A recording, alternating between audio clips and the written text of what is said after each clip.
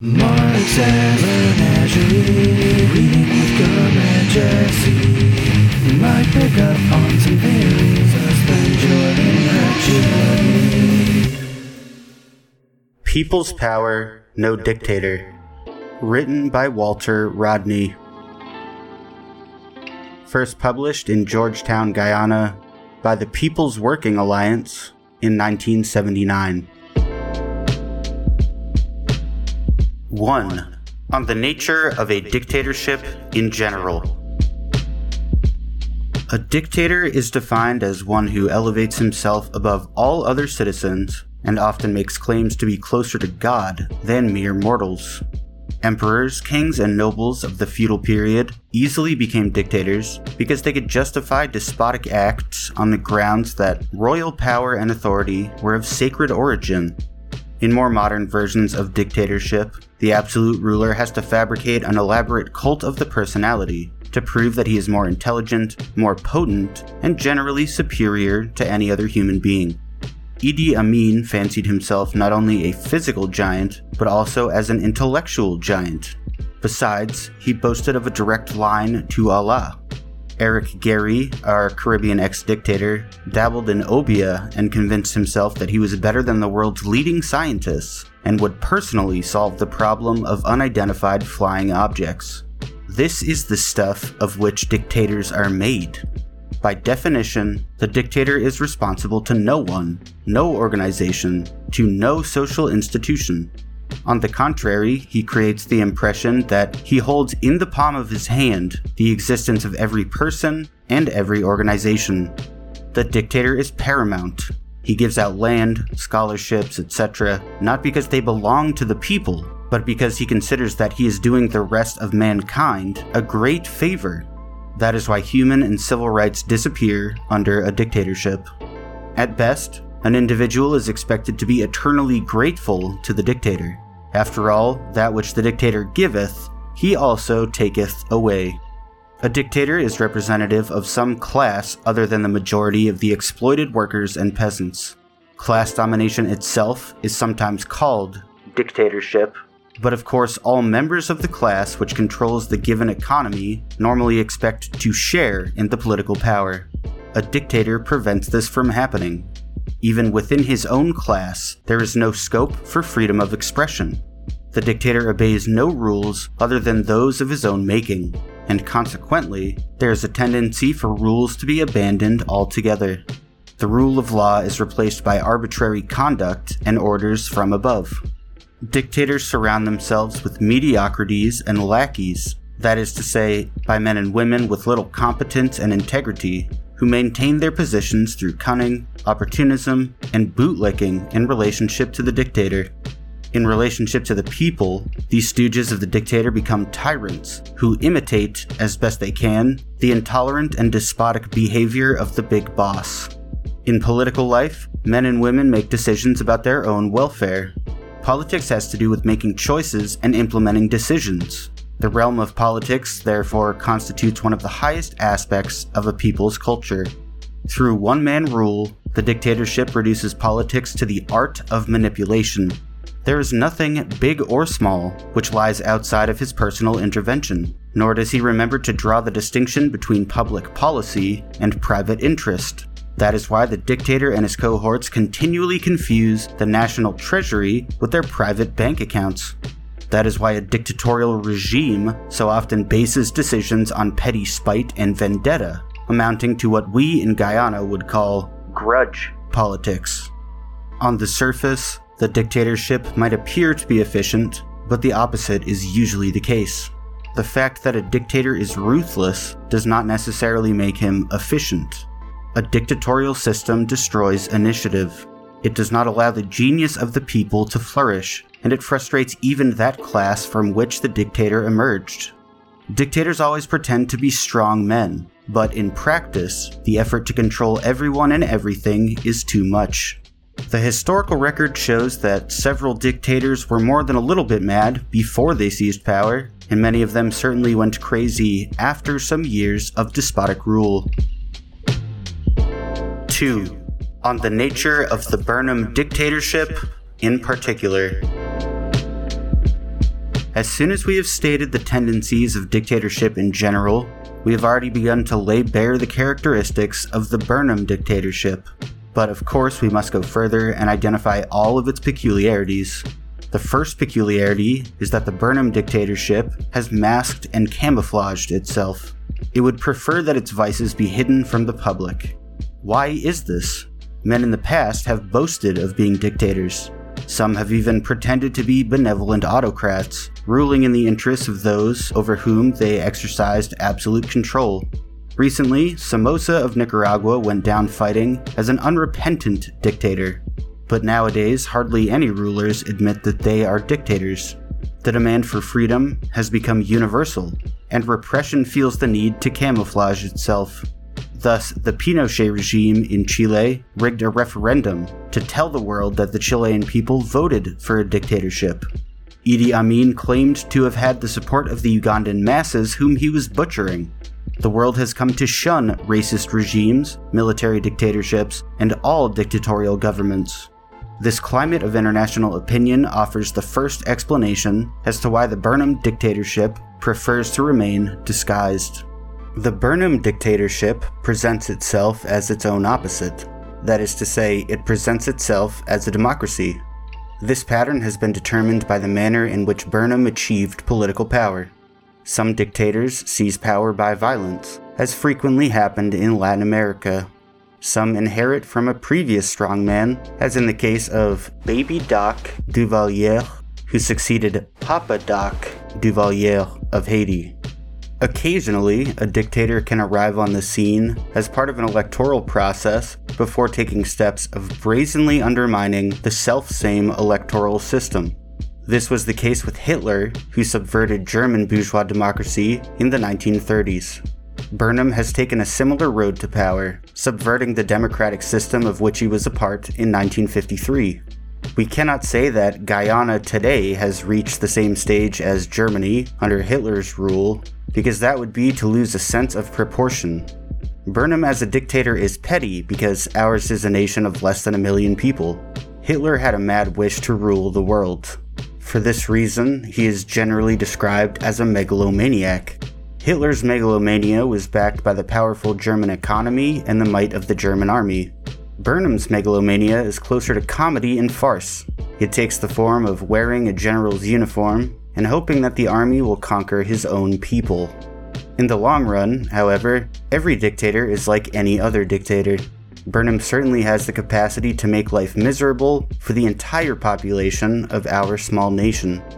Like all classic dictatorships, that which exists in Guyana has fostered the cult of the personality. The minority PNC regime has used all manner of tricks and gimmicks to make the comrade leader appear to be a demigod. Some of the gimmicks were inherited from our past of colonial oppression. Thus, on the exercise books of school children, the face of the reigning English monarch was simply replaced by that of the Prime Minister, even though there is a president as constitutional head of state in Guyana. Other practices which promote the cult of personality have been adopted in flagrant violation of our culture. It is on record that one Hindu pandit insulted his co-religionists and Guyanese as a whole by stating that Burnham is a reincarnation of Lord Krishna. All Guyanese can attest to the many maneuvers of the PNC regime to glorify and deify the man Forbes Burnham. We've been afflicted with his face, his name, his voice, everywhere. This obscene and vulgar behavior eventually had a damaging effect on our entire artistic production, including the strangling of our calypso tradition, so the calypso crown could be won by whoever shouted the loudest praise to the dictator. When Burnham could not pretend that he was the greatest, he sought to attach himself shamelessly to the shirt tails of those who had proved their greatness in one field or another, ranging from Fidel Castro to Muhammad Ali. Most West Indians were totally disgusted by the ridiculous practice of Burnham laying personal claim to Clive Lloyd and the West Indian cricket team. For a small nation, Guyana has produced a discouragingly large number of lackeys and stooges who hide in the shadow of the comrade leader. Guyanese constantly complain of square pegs in round holes. The square pegs are the misfits and soup drinkers who flourish because each one is prepared to be his master's voice. This is a double tragedy in this situation. First, there's the tragedy, with some mixture of comedy, of the incompetent, the mediocre, and the corrupt making a mess of things. Secondly, there's the tragedy in which men and women of ability and integrity have been dismissed, where they have run away, or they have been reduced to silence. This part of the tragedy involves honest police officers who must condone corruption, doctors who must heal without drugs, managers who are not allowed to manage, and workers who are not permitted to produce, and then are forced to consume a diet of lies and deceit. And all of this, incidentally, is carried on in the name of socialism. The smallness of our society also draws attention to the highly personalized nature of the dictatorship. The dictator and his cronies make it their business to hire and fire. They interfere with major management decisions, and they intervene in the most trivial affairs. The ruling clique can be vindictive with appointments at the supposedly independent University of Guyana, as they can be vindictive with regard to businessmen applying for licenses for imports controlled by the government. The dictator can personally intervene to stop a soldier from going on leave, to prevent a junior clerk from getting a promotion, to victimize a casual worker for failing to toe the line. Decisions as to who to prosecute in the courts should normally be made by the Director of Public Prosecutions. Many of these decisions are made by the dictator himself in Guyana and are influenced not by the well-being of the state, but by personal spite. It is said that the comrade leader boasts of his long memory and marks down persons for victimization even if he has to wait for 15 years before he can vent his wrath on them. When Guyana achieved independence in 1966, the PNC was a minority government which had come to power through dubious means. 10 years later, it had become a dictatorship in which the state control over the economy was the main weapon used to keep people in line. Burnham and his cronies consider themselves powerful and clever men when they successfully threaten and intimidate a mother by bringing threats against her children. The Italian writer Machiavelli is famous for his analysis of politics as the art of manipulating power. Machiavelli's best-known book, The Prince, was written some 450 years ago as advice to a ruler with absolute power. We have sat on the authority of the late Jessie Burnham that her brother Forbes was a firm disciple of Machiavelli. In his own words, Burnham has described politics as the science of deals. He likes to wheel and deal, and to treat persons as though each can be bought and sold. Burnham encourages around himself individuals who are weak or corrupt because he then exercises vicious control over them. According to Burnham's thinking, the ends justify the means, and the only means which matter are those which have to do with achieving and holding on to power. Any means are acceptable if they allow him to keep control over the state machinery. This is the ultimate in cynicism, and fully reveals the Machiavellian strategy which has guided Burnham in his pursuit of absolute power in Guyana. On the international scene, Burnham could never be a powerful force, but he has proved crafty and cunning in achieving his ends within Guyana. An old woman at Borda shouted at a recent political meeting that Burnham mek Satan cry. This remarkable piece of wit from the Georgetown streets was in response to the deviousness of a man who has worked out a long-term plan for dividing and ruling the Guyanese people, all of whom he holds in deep contempt. Again, we should refer to the pamphlet by Jessie Burnham, entitled Beware My Brother Forbes, in which she describes his racist attitude to Indians, his absolute selfishness, and his limitless ambition to hold others in domination. Jessie Burnham also provided evidence as to the stealthy manner in which Forbes Burnham went about his objectives. The Burnham dictatorship crept up on the Guyanese people like a thief in the night. His violations of human rights were frequent, but they were sufficiently gradual that many persons did not realize what was going on until it was too late. Take, for example, the end of freedom of the press. This was not achieved by any single action or by any single law. First, one national daily newspaper was nationalized, and the second followed later. The two were then merged. One radio station was taken over by the government, while the second was kept under manors. Eventually, the two became government-owned and came under one management. Meanwhile, the opposition press was being restricted even at the level of one-page duplicated sheets. The nationalized press and radio are of course maintained by revenue produced by all Guyanese, but step by step, they became the personal tools of the dictator and his clique. Press and radio journalists lost all independence and professional dignity. Today, the Chronicle newspaper is proud to announce itself as the sister of the New Nation publication, which is the official organ of the PNC party. Many Guyanese of goodwill are wondering whether there was a point at which they should have taken a stand to defend the freedom of the press. The best time to fight for a freedom is when it exists and is first threatened. But few Guyanese were prepared to come forward in the early years of the Burnham dictatorship because they were simply hoping for the best. Burnham recognized this attitude as a weakness of our people, and he made the most of it. Today there is no press freedom to defend. This is only a freedom destroyed, which has to be rebuilt. The fate of the army and police can serve as other examples of the trickery which built the Burnham dictatorship. According to the Guyana Constitution, each soldier or policeman takes an oath of loyalty to this country, symbolized by the head of the state. Each soldier or policeman is expected to be loyal to the commands of an elected government representing the people. Little by little, since independence, loyalty to the country became loyalty to the PNC, and then personal loyalty to Burnham. The uniformed forces helped the PNC to beat down the majority opposition in 1973, and then by July 1978, they were helping Burnham to steal the rights of 90% of the population, including the rights of many former supporters of the PNC. One wonders whether the soldiers and police realized when they stopped being loyal to the country and started being the watchdogs of a dictator. In the old days, the 3-card con game was very popular in Georgetown, especially in Lombard and Water Streets. The 3-card deals used to announce, "The more you watch, the less you see," as they cunningly flicked their cards from side to side. Forbes Burnham is our national champion 3-card con artist. There's another side to the gradual way in which the Burnham dictatorship was established. Guyanese were dealt blow after blow without being knocked out, but we certainly became dazed and stupefied. Our national poet, Martin Carter, was one of the first to comment publicly on this process. He mentioned how the senses of Guyanese were being dulled.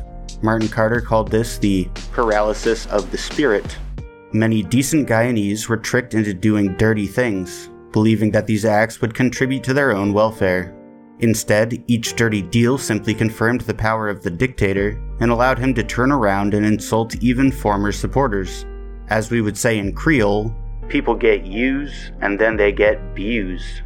Burnham is well known for his flowery language. Unfortunately, some of our people fell victim to the sounds of words without examining the meaning. Paramountcy is one of Burnham's fancy words.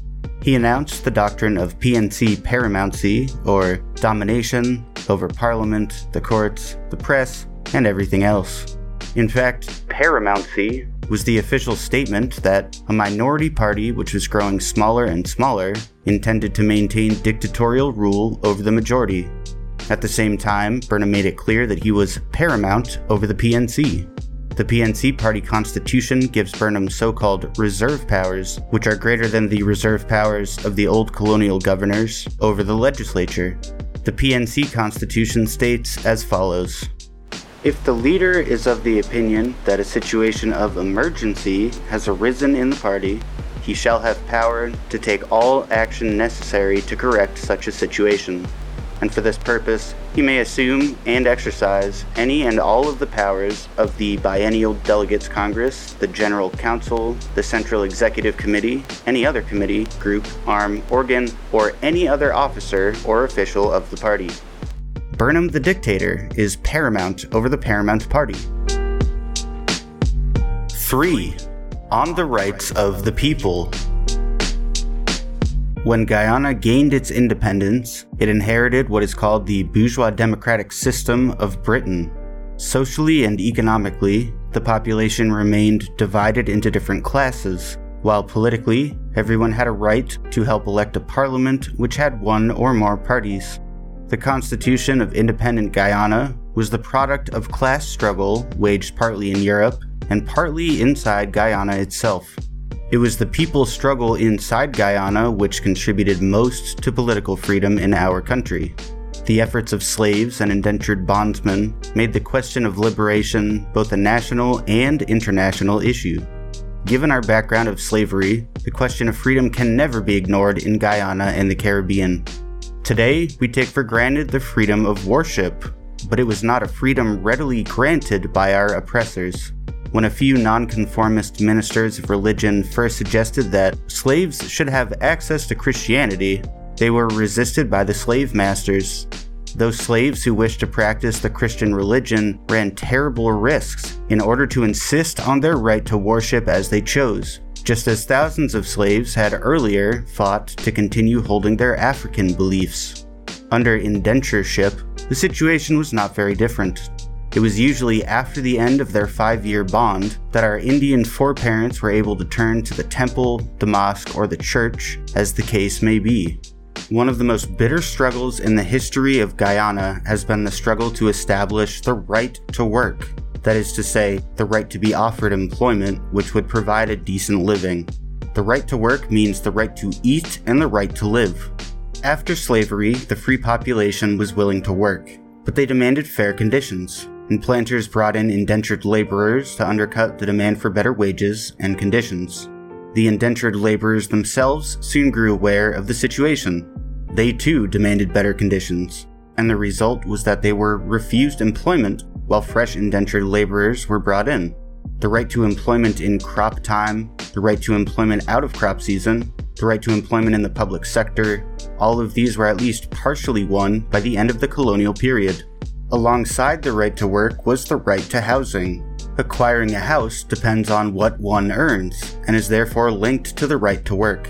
Plantation laborers were housed in logies from slavery days. When laborers became free, the planters told them they could enjoy the privilege of staying in the plantation logies if they worked on the estates without protest.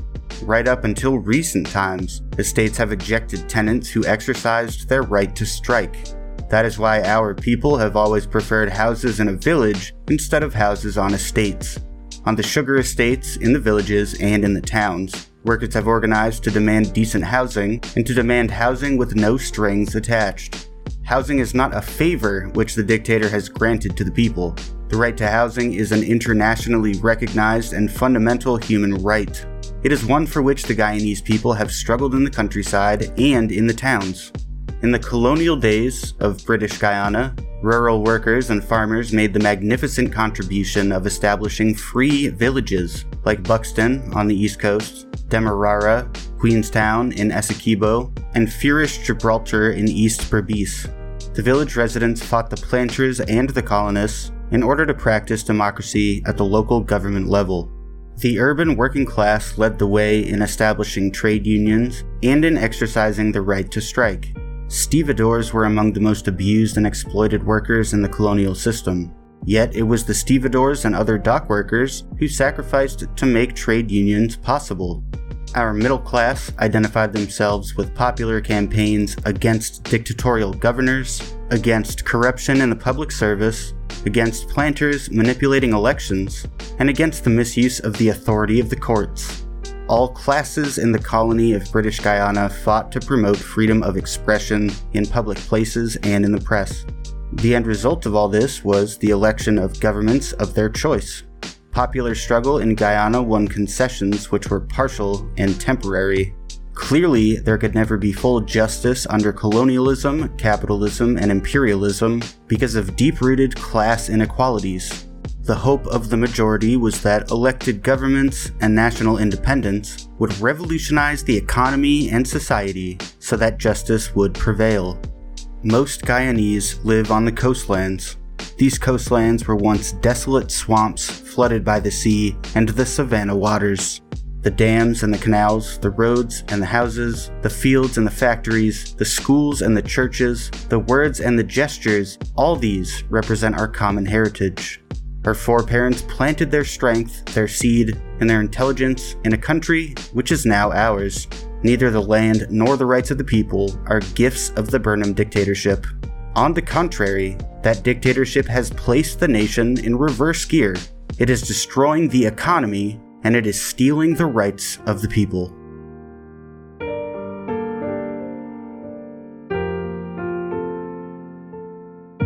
Halfway done. We will resume in the next menagerie with Section 4, titled Expose the Burnham Dictatorship. Remember that you can get the menagerie before the rest of the world and an invite to the Discord server for as little as $1 per month at patreon.com/epicincredulity. That's patreon.com/epicincredulity. Higher levels of support will unlock access to even fancier things like stickers, bonus episodes, shoutouts on the main feed, or whatever else we have the capacity for. And for now, comrades, enjoy your epoch.